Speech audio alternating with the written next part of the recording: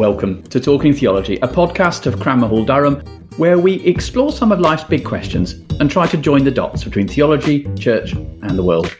I'm your host, Philip Plyming, Warden of Cranmer Hall, and it's my privilege to bring to you some of the most interesting theological thinkers today. If you enjoy Talking Theology, do subscribe at your favourite podcast provider. Follow us on Twitter and Instagram at Talking Theo and share on social media. Thank you for listening. Now, on to today's episode.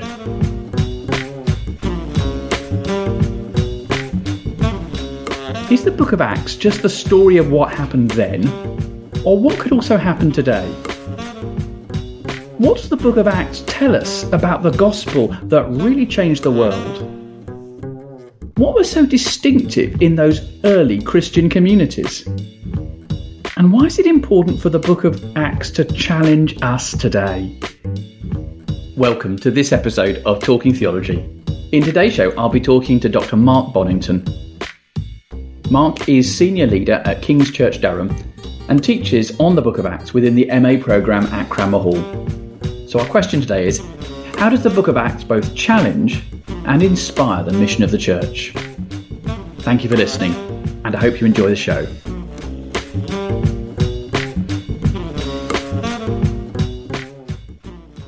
Mark Bonington, welcome to Talking Theology. Philip, thank you so much. It's great to be with you. Mark, can you tell us a little bit about yourself and your own journey that's involved, I know, academic work, including lecturing, as well as leading a local church? What's that journey look like? I grew up in what used to be called the house churches, or I suppose now the new churches movement. But I got into theology while studying maths at university and started reading theology books and discovered studying theology, you're allowed to have an opinion about things and make arguments. It doesn't work like that in maths. And at that time, I felt a call to train leaders and to do that by getting ahead theologically in a movement that tended and perhaps tends to slightly fight shy of theology. So I went back to university later, did a theology degree, PhD on Paul, and I think became the first person in the new churches to get a PhD. And I came to Durham to teach New Testament at Cranmer 25 years ago, 1995.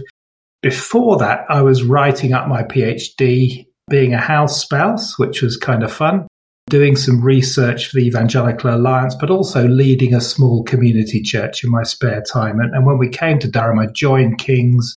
The previous leader left in 2001 as I was asked to take over this band of rather lovely people and do this again in my spare time. And after a few years, it kind of got out of hand. And so since then, I've tried to balance the engagement with academic stuff with leading a growing church.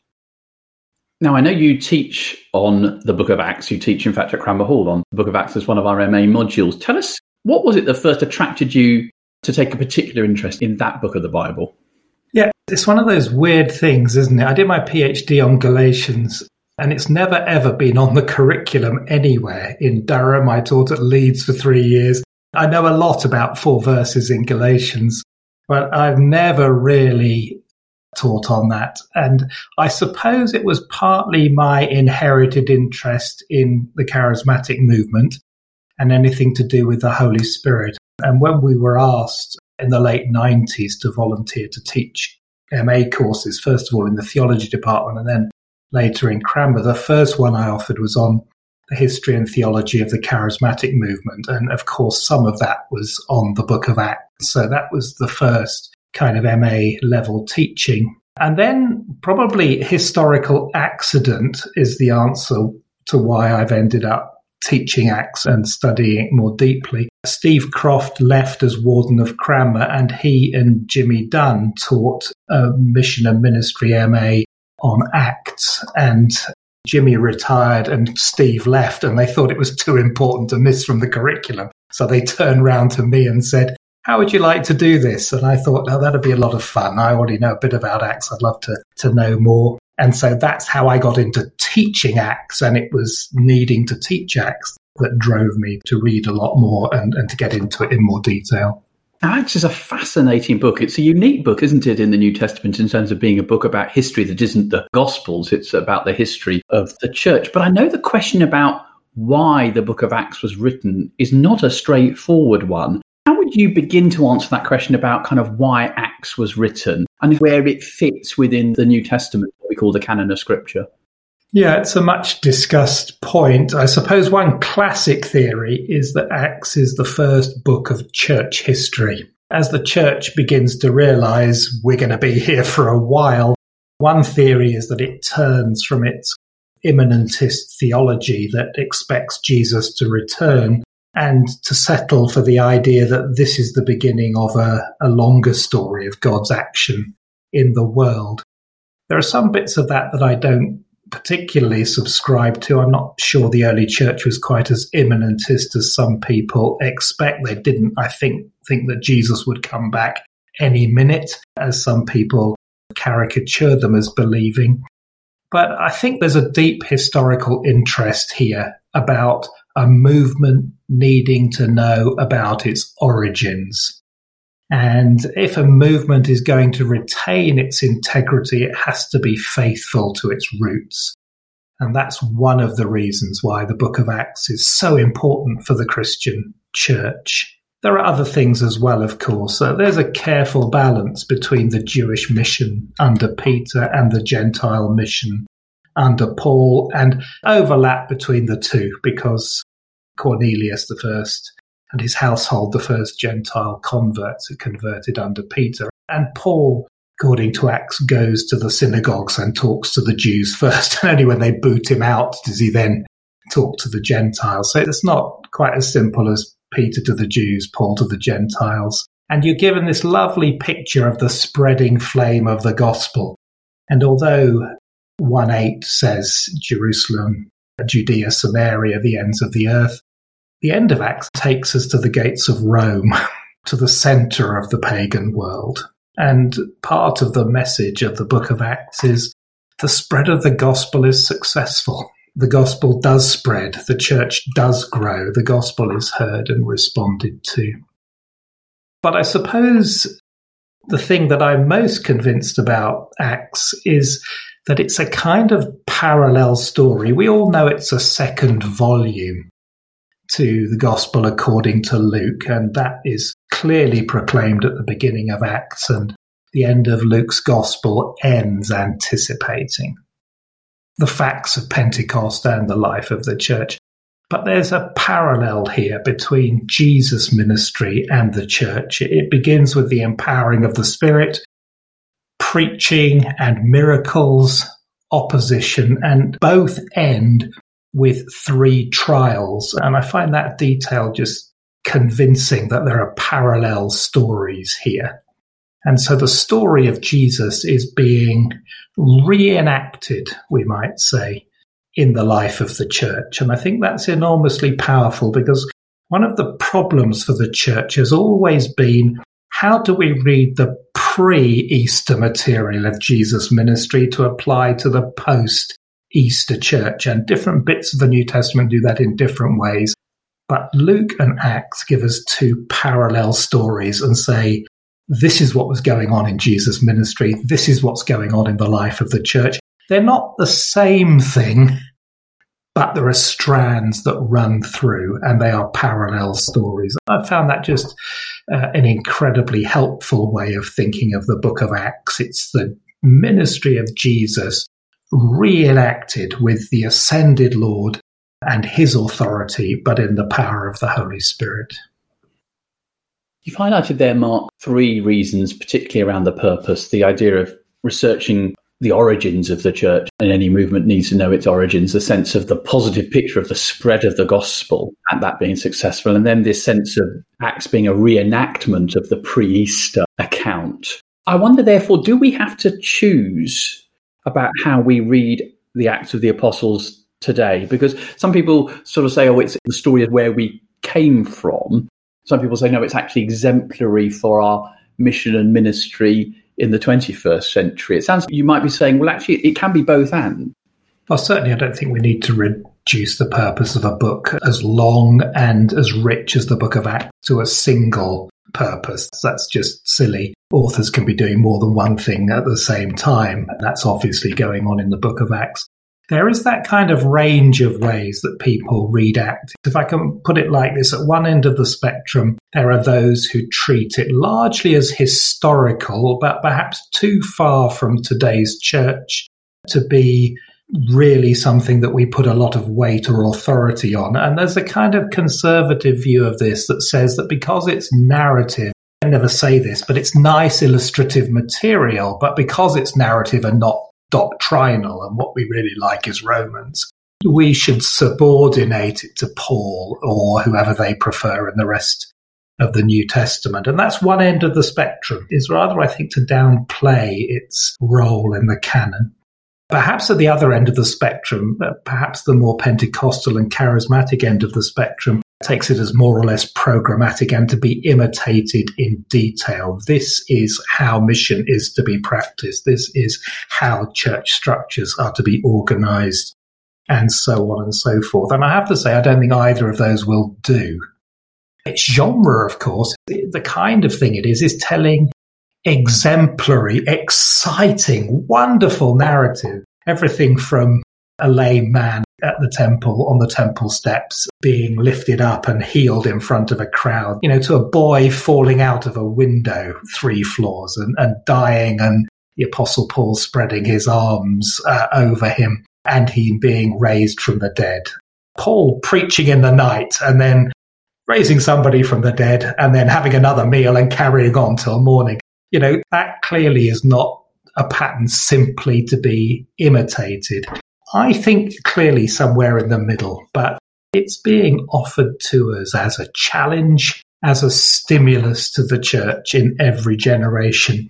Where there are patterns, where things are obviously being commended to us, a church committed to the apostles' teaching, to prayer, to fellowship, etc., that's being held out to us as exemplary, I think, and to be copied, and it's a good pattern. But I don't want to reduce that to, 4 habits of a highly effective church or something like that, like a slot machine. You put Acts in and turn the handle and out comes the church in the power of the Spirit. That doesn't work. So for me, it is a constant challenge, but it's not simply a pattern to be imitated, nor something to be put in the drawer as proof of the gospel in the first century, but now we need to turn to more theologically serious material in the New Testament. I don't think either extreme will do. We've thought about the purpose, and you've given us that middle way that sits between those 2 extremes that you've mentioned. So let's go back that picture that the book of Acts paints of the character of the early church and its ministries. What is there that you feel is exemplary in that picture? What is there that seems to be a pattern that we're seeing? Yeah, of course, we all pick our generalizations and our patterns to suit our particular emphases. I mean, ever since the 19th century in liberal Protestantism, one way of presenting the early church of the book of Acts has been to say that the church started kind of easygoing, chaotic, but full of the power of the Spirit, and later it got organized and hierarchical and rather powerless. And that kind of reading seems to me to be resisted by the text very strongly. It is the Acts of the Apostles rather than the Acts of the Holy Spirit, though the main actors in the book of Acts are God, Jesus, and the Holy Spirit. But human actors, of course, the apostles, and alongside them, other groups like the Hellenists and Stephen and Paul and Barnabas and other leaders emerge, people like Philip and so on. So what we get is the church under the apostles living in the power of the Spirit, reaching out in the power of the Spirit, and forming communities across the Greco-Roman world. And one of the narratives of Acts is undoubtedly the advance of the gospel to untouched places. And although that still goes on in our world, the untouched places for us are much closer to home. They are on our doorstep in the communities of the northeast of England or wherever it is that we live, rather than places beyond the geographical boundaries of the church. There are still many of those, but we're now working at the cultural margins rather than the geographical margins of the gospel. And I think behind that, there is this question about how the church is authentic in its proclamation of the gospel, in doing mission in the power of the Spirit, in the building of communities that even when the apostles have left will go on being transformative in their local community. But for me, one of the big questions of the book of Acts is about the authenticity, or we might say in classic creedal terms, the apostolicity of the church. I don't think there's a straight line from the book of Acts to the threefold order that emerges in the Catholic Church. I don't think there's a necessary line from Acts to there, but it's not a bad question. How did we get from the book of Acts to there? But there are other versions of apostolicity. The kind of classic evangelical and Protestant, the Reformed one, is that it's the gospel itself which is the apostolic core of mission. And I suppose in the more Pentecostal and charismatic movements, it's the form of ministry that the apostles embody, particularly missional and church planting ministry, that is part of the pattern of apostolicity that emerges in the book of Acts. And so one of my musings is about the authenticity of the church that grows from the book of Acts, and how I think all three of those traditions, we might call those broadly the Catholic view, that apostolicity is continued in the threefold order. We might call it the Reformed view or the evangelical view, that it's the message of the gospel being proclaimed anew in every generation, to pluck a phrase out of the air. That is the apostolic heart of the church. And for those who see the book of Acts as a pattern, it's church planting and church leadership, which is missional in this exemplary and powerful way that is the heart of genuine re-embodying of what's going on in Acts. So that's a kind of core question for me, and there are three different kinds of ways of answering that question about authenticity or apostolicity. Let's look at the second and third of those, if we can, in a bit more detail. That second one around the sort of the classic evangelical view that it's the gospel that constitutes the apostolicity of the church. Is it possible to trace key common elements, what we might describe as a pattern, a kind of core gospel that we see being preached in the book of Acts? And if so, what is it? Yeah, I mean, I think it's generally agreed that Acts has relatively little focus on the atoning death of Jesus. It's definitely mentioned, and I think it's everywhere assumed, but it's not the focus of the apostolic proclamation in the book of Acts. It's the universal lordship of Jesus, established by the resurrection, which is only possible by the crucifixion of Jesus. But Jesus' resurrection, his exaltation, and his coming as the final arbiter and divinely appointed judge of all human beings, that's right at the core of the message. It's not to deny the importance of the cross. There's the lovely story of the Ethiopian eunuch who's reading Isaiah 53 in his chariot, and Philip pops up, and it's like, the lowest hanging fruit in evangelistic history, I think. But you also get the idea that it's Jesus' lordship, which means his resurrection, his raising to God's right hand, and the fact that all people will give account to him. That is the remarkable claim of the gospel in the book of Acts. And I want to say this is the real driver of the mission and proclamation of the book of Acts. It's the proposal of what we might call a new and universal meta-narrative, or God's big story. And that big story is that Jesus, who you crucified, God has raised up. He's put him at God's right hand, and everybody will give account to him. And people like Cavan Rowe have pointed out with others just how incredibly unusual that is in the ancient world. Missionary religion did not exist before early Christianity, and what drives it is this claim to universal lordship. And that claim of universality means that everybody has to sit up and pay attention. And therefore it means in the book of Acts that the proclamation of the gospel is not just a message and then God gives the Holy Spirit to give them the spiritual energy to proclaim that message, but it's the very message itself that drives mission in the power of the Holy Spirit. Because if you have that kind of universal claim, it is for everybody. It's for Jew and Gentile.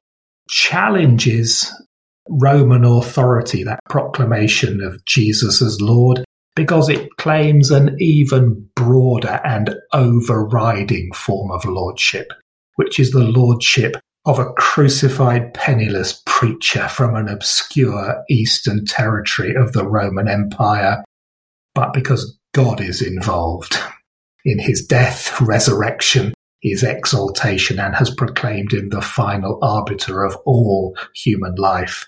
That's the heart of the gospel, and it drives mission.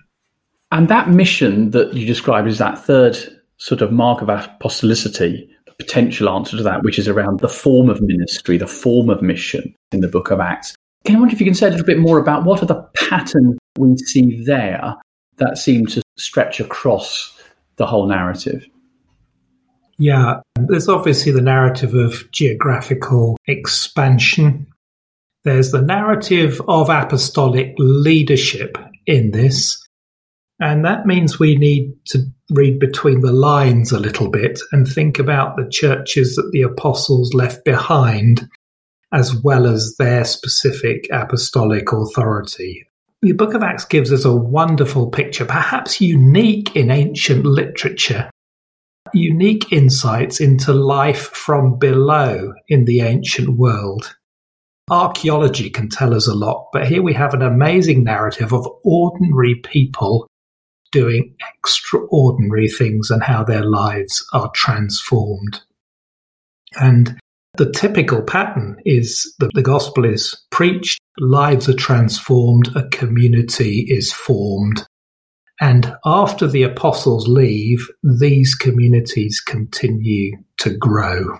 And they grow partly because, put it bluntly, they're neither Jewish nor pagan. They're kind of in between communities. They're communities where everybody has given up something for the gospel. It's cost them something. Frankly, for pagans, it probably costs them a lot more than it cost the Jews, but it costs everybody. So they are transformed people, and yet their life is remarkable. It's attractive, and it's a wonderful bridge for the message that they're proclaiming. And so the gospel drives mission, but the church also contributes to it. And it's not just what we might call the high-ups in the church, the apostles, the emerging leaders like Philip and Stephen and Barnabas and Paul and so on, but it's also the churches that have been left behind by the apostles. And that's incredibly powerful. And it attracts people across the social range. There are ordinary people. There are some high-born people, but it just becomes a remarkable phenomenon. I guess in the modern world, it goes viral, and you can't reproduce going viral, and you can't predict going viral. It just goes viral, and it goes viral, of course, because the church is proclaiming God's message in the power of the Spirit. Can I just pick up on that last phrase? You talked about proclaiming God's message in the power of the Spirit, and you mentioned that it's the message of the gospel that is the driver for mission, but nevertheless the role of the Holy Spirit is absolutely crucial in the book of Acts. What are the distinctives about the ministry and role played by the Holy Spirit as exemplary in the book of Acts?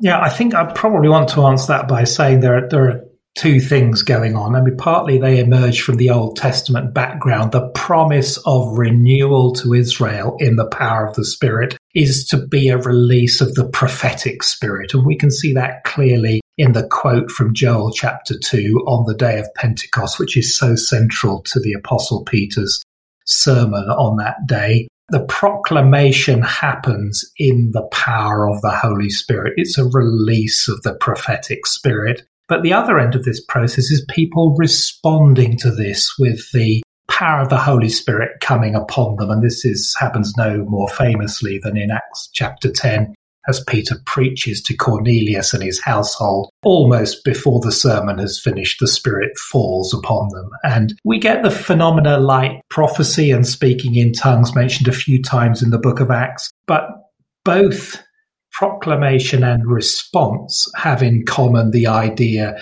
that the Holy Spirit gives boldness in proclamation, boldness in speaking. And so I think the work of the Holy Spirit to make people holy and Christ-like is not absent from the book of Acts, but it's the power of the Holy Spirit to make people bold in speaking. And that runs right out of the Old Testament prophets, that when the Spirit comes, the prophets speak words from God. And that seems to me to be the heart of the matter in the book of Acts. You've opened up for us an incredibly rich understanding of those themes that are exemplary in the book of Acts around the gospel of God's big story of the universal lordship of Jesus Christ driving the mission, of this geographical expansion of the church and these wonderful, as you describe, in-between communities of the least as well as the greatest, embodying costs, but embodying the reconciling power of the gospel. And also this sense of the boldness that comes from the Spirit. We must be careful, I know, about just drawing straight lines from then till now. But what are the things for you as you teach and on the book of Acts? What are the things that come alive for you in terms of saying this is something which, as we read Acts, we really need to be attentive to today?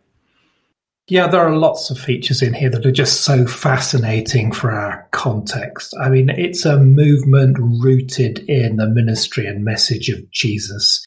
They have this amazing combination of fixity and itinerancy in ministry between the local church and the traveling preachers like the apostles.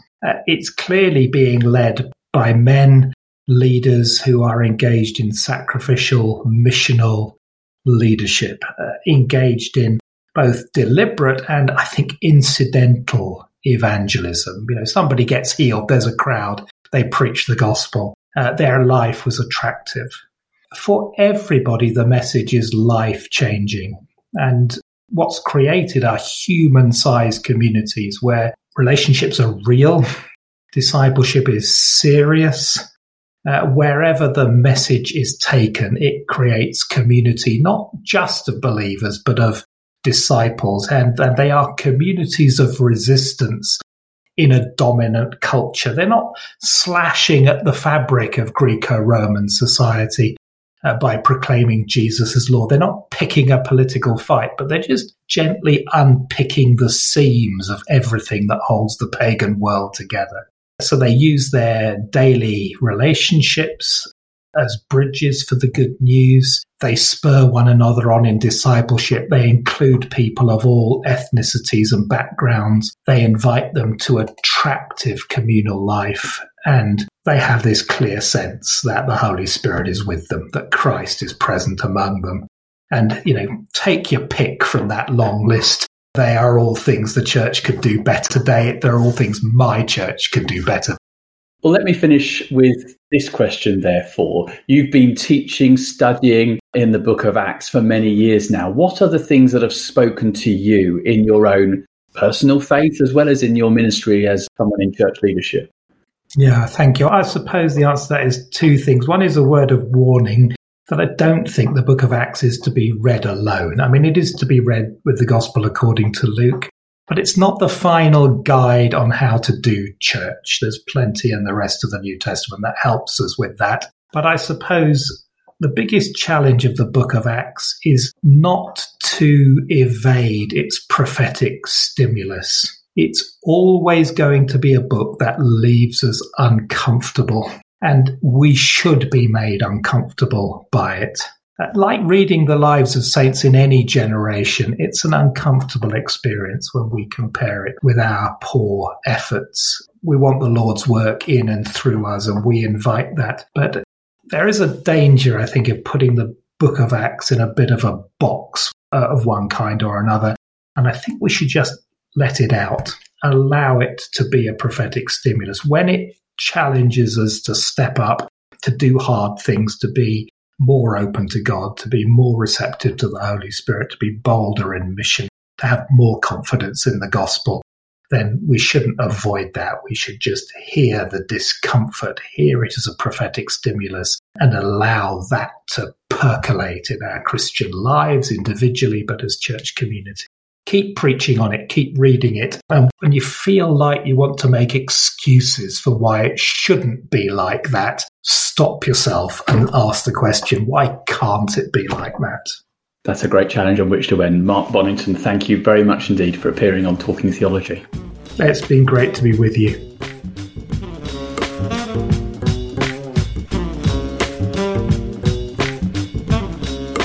You have been listening to Talking Theology, a podcast from Cranmer Hall, Durham. Cranmer Hall is the theological college within St John's College in the University of Durham, training people for ministry in the Church of England and other denominations. Find out more about us at cranmerhall.com.